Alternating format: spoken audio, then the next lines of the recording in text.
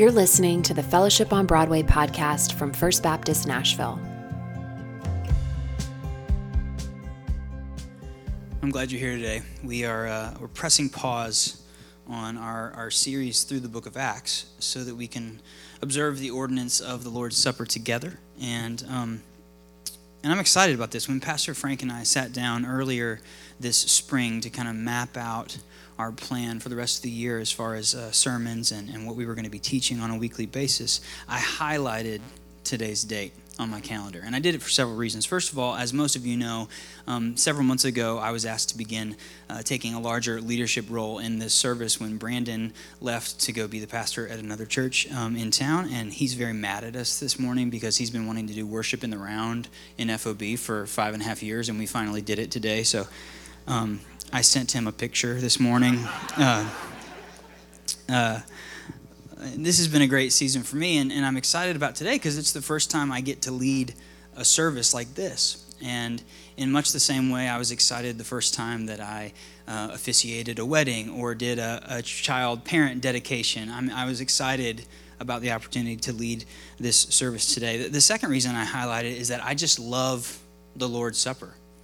I love participating in this ordinance with other people. The last two churches that Becca and I attended, the last two churches that I attended and the last one that we attended once we got married, were churches that observed the Lord's Supper every Sunday in the morning worship gathering.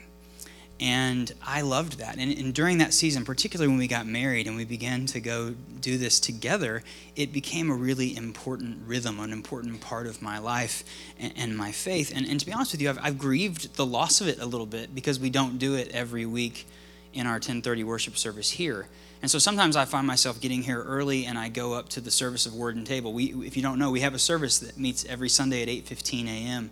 and we do the Lord's Supper every week in that service. And sometimes I just go and I sneak in the back just so I can go to the table and be refreshed and to be renewed. And the third reason I highlighted this is because we weren't trying to just tag it on to the end of a sermon about Acts. We decided to take a pause and really focus in and read some scriptures and really examine this. And for me, it's been a learning experience to study these texts. And I hope that what you're going to get this morning through my time here is a new understanding and a fresh look at what it means to observe the Lord's Supper. So that question that Dr. Packer answered is simply this: what is the Lord's Supper? And that's the question that I want us to ask ourselves this morning and I want to explore and dwell on together today. And I don't think there's a better place to start than with Jesus instituting this in the Gospels. And so we're going to look at Luke chapter 22. If you have your Bible, you can turn there with me.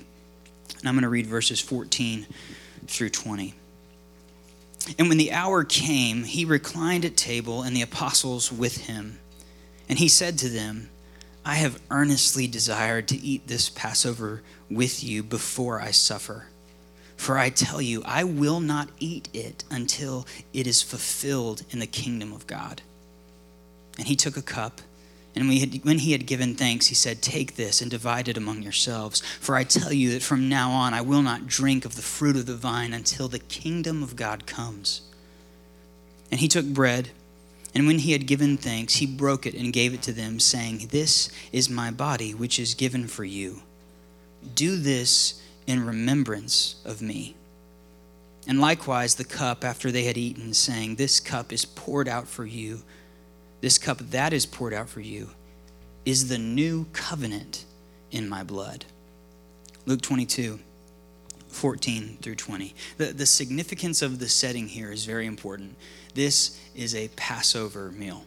Have any of you ever done a Passover Seder before? A few of you have? Yeah. It's a beautiful remembrance. It's a major Jewish holiday back then and even today that remembers God's deliverance of his people from slavery in Egypt, right? We think back to the Exodus when God sent Moses to Egypt, and Moses showed up and he gave Pharaoh, what was his message to Pharaoh from God? Let my people go. Can you be honest? Did anybody else, when we said that together, did you imagine Charlton Heston in your mind a little bit? Is that his name, Charlton Heston? Teenagers, do you know what I'm talking about? Okay, parents, you have work to do. That's your homework for this week. Pharaoh was stubborn. He wouldn't listen to God. He wouldn't listen to Moses. So God sent a series of plagues on Egypt, the last of which was the death of the firstborn in all of Egypt. Unless the people took the blood of a lamb and wiped it, smeared it on their door frames and their doorposts, then the angel of the Lord would come in and kill the firstborn, everyone, even it says of the livestock and the animals. And so the Jews slaughtered lambs and took the blood and wiped it on their doorposts. And so when the angel of death went by, he passed over and did not take their firstborn. But everywhere else in all of Egypt, the firstborn were killed. And so Pharaoh relented. He let the people go. And so from that moment on, the Jewish people have celebrated. They have remembered this event with the Passover meal. It's a memorial of their redemption from captivity, of God's faithfulness, that they're going to take this meal this time and they're going to remember this huge, significant moment in their history. And so that's what Jesus and his friends are doing. They're faithful Jews, and they're sitting down to have this meal together to remember. And this is the night that he's about to be arrested, tried, and then crucified. They were spending time together, remembering. They were looking back, right? But then Jesus does something interesting right in the middle of this meal. He invites them to look forward. Did you notice it? In there, the Passover meal takes this turn twice as Jesus references the kingdom of God, which is something he's been teaching about now for 3 years. People are familiar with Jesus talking about the kingdom of God. And so the implication he says is that he's not going to eat this again until the kingdom of God is fulfilled. He says that twice about the bread and then the wine. And the implication is that Jesus is not going to participate in the Lord's Supper. He's not going to do it again until what? Until the kingdom of God comes, until the Messiah's feast. He's looking forward to the day when there's going to be a great feast, when all is going to be made well, when the Messiah has come and the Messiah has returned and everything is made right. But Jesus hasn't done that yet. He hasn't died yet. He hasn't been resurrected yet. He hasn't returned. And so he's looking forward to what he's about to do. His death, his resurrection. We believe that this unleashes, or in some circles they say inaugurates, the kingdom of God. And then he's going to return, he says. He's going to make all things new, and Jesus will reign over a new creation. So do you see he's mentioning this? He's looking forward, but then he also tells them to look back. So he focuses their attention on the future, and then he gives this thing, and he says, I'm giving you a new covenant. I'm inviting you to look back. So I think what's happening here is that in this holy moment where faithful believers are gathered to look back on God's covenant promises to them, on God's faithfulness, on God's redemption that he showed them in Egypt, Jesus says, okay, now we're going to change things. There is a new covenant in my blood. There is new redemption. Now when you come to the table from here forward, I don't want you to remember Egypt. I want you to remember me. There's a new lamb whose blood is being shed for you. And he says this just moments before he's going to go and be crucified. Something that Jesus does a lot in the New Testament is he takes these very religious moments, these holy moments for Judaism, and he just shifts their perspective. And he says, I am the one. And everything is changing. He's reimagining what this Jewish faith looks like based on the work that he is doing on the cross and through his resurrection.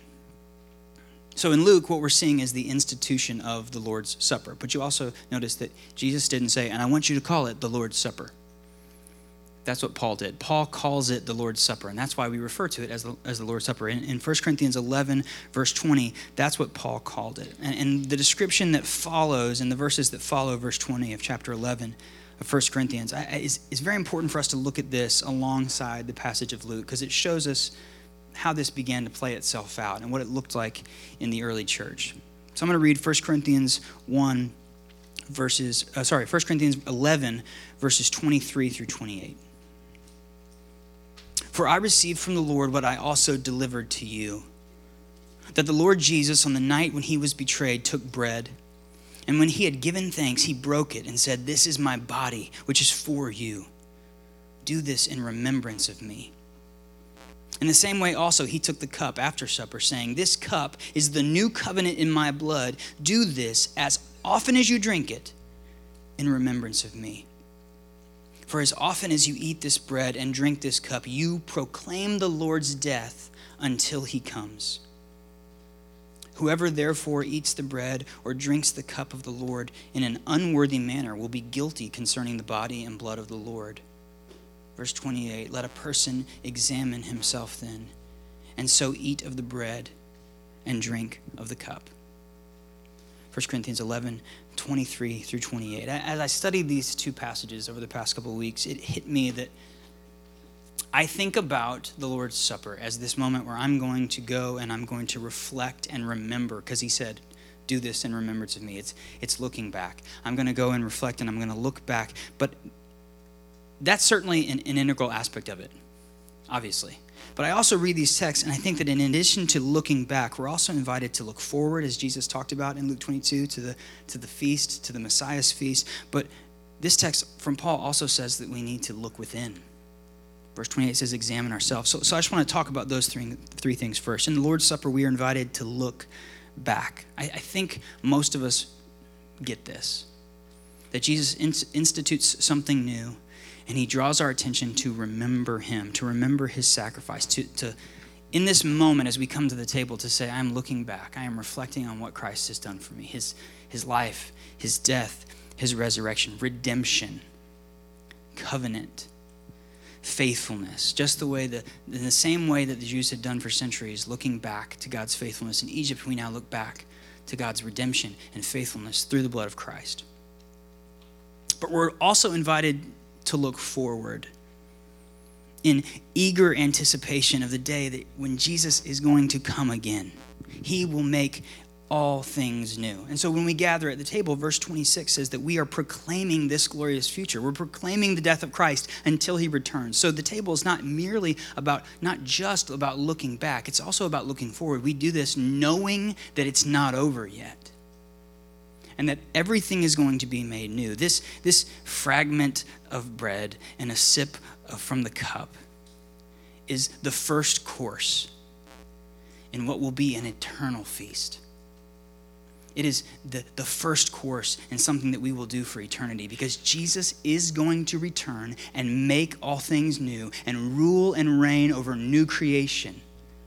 He pointed us to that in Luke 22, and Paul points us to that in 1 Corinthians 11.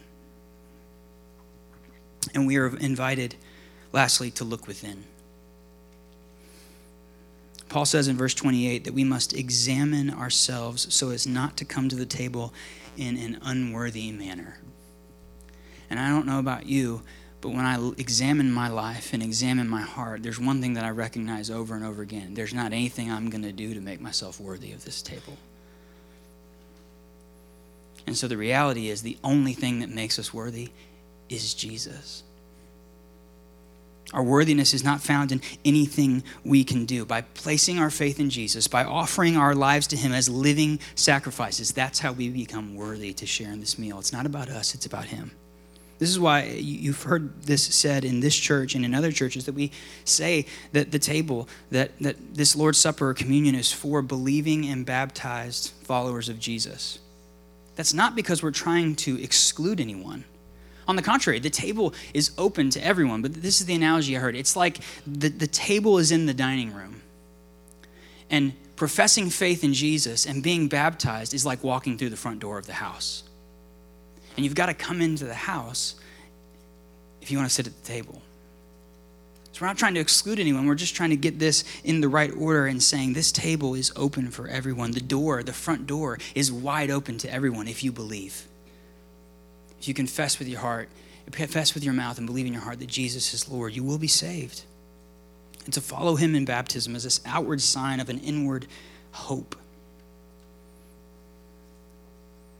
So it's worth noting this isn't a sermon about baptism. But if you haven't been baptized, what are you waiting for? If you know Jesus and you have faith in him, I want to talk to you about that. And if you'd say, wait, well, I haven't even walked to the front door yet. I'm just checking this thing out. Then you need to know that the door is wide open, that the grace and hope and love, the thing that Jesus has done, that he's asking us to remember, he's doing it for each one of us, no matter what you've done, no matter who you are, no matter how messed up you think you are. It's for you.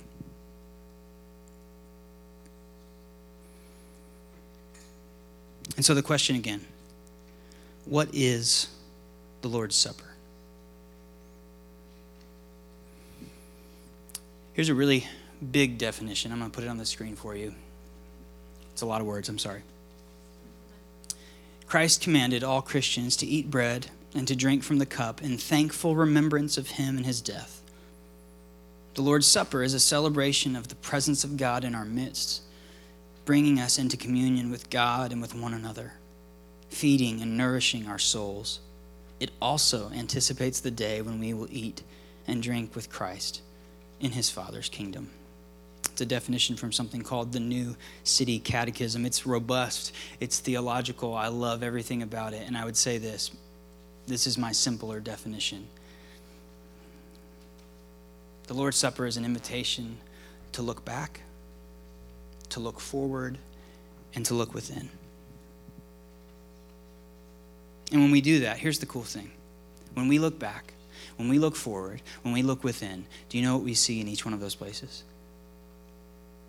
We see Jesus. We look back and see all that he has done for us. His life, his death, his resurrection, the work of Jesus is what we remember, what we are called to remember in this moment. We look back. We look forward and we say, it's not over yet. He will return and make all things new. There is a feast for the Messiah King. And so we look forward to that day. At this table, we think about that table. And then we look within. We examine ourselves and go, I am not worthy of this, but Jesus has made me worthy through his work. The Lord's Supper is an invitation to look back, to look forward, and to look within. Let's pray.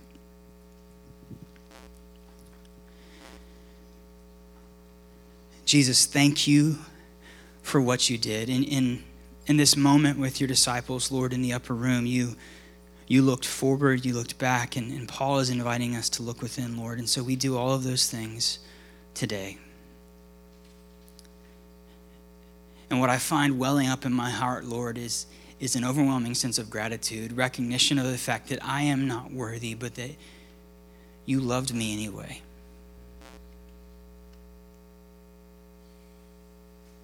Jesus, thank you for your love. Thank you for the life that you lived and the way you taught us to live.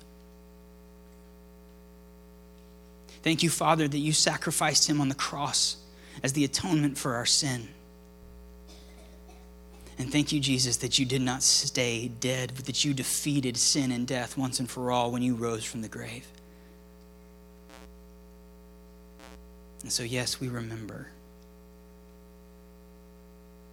And we thank you for who you are. Amen.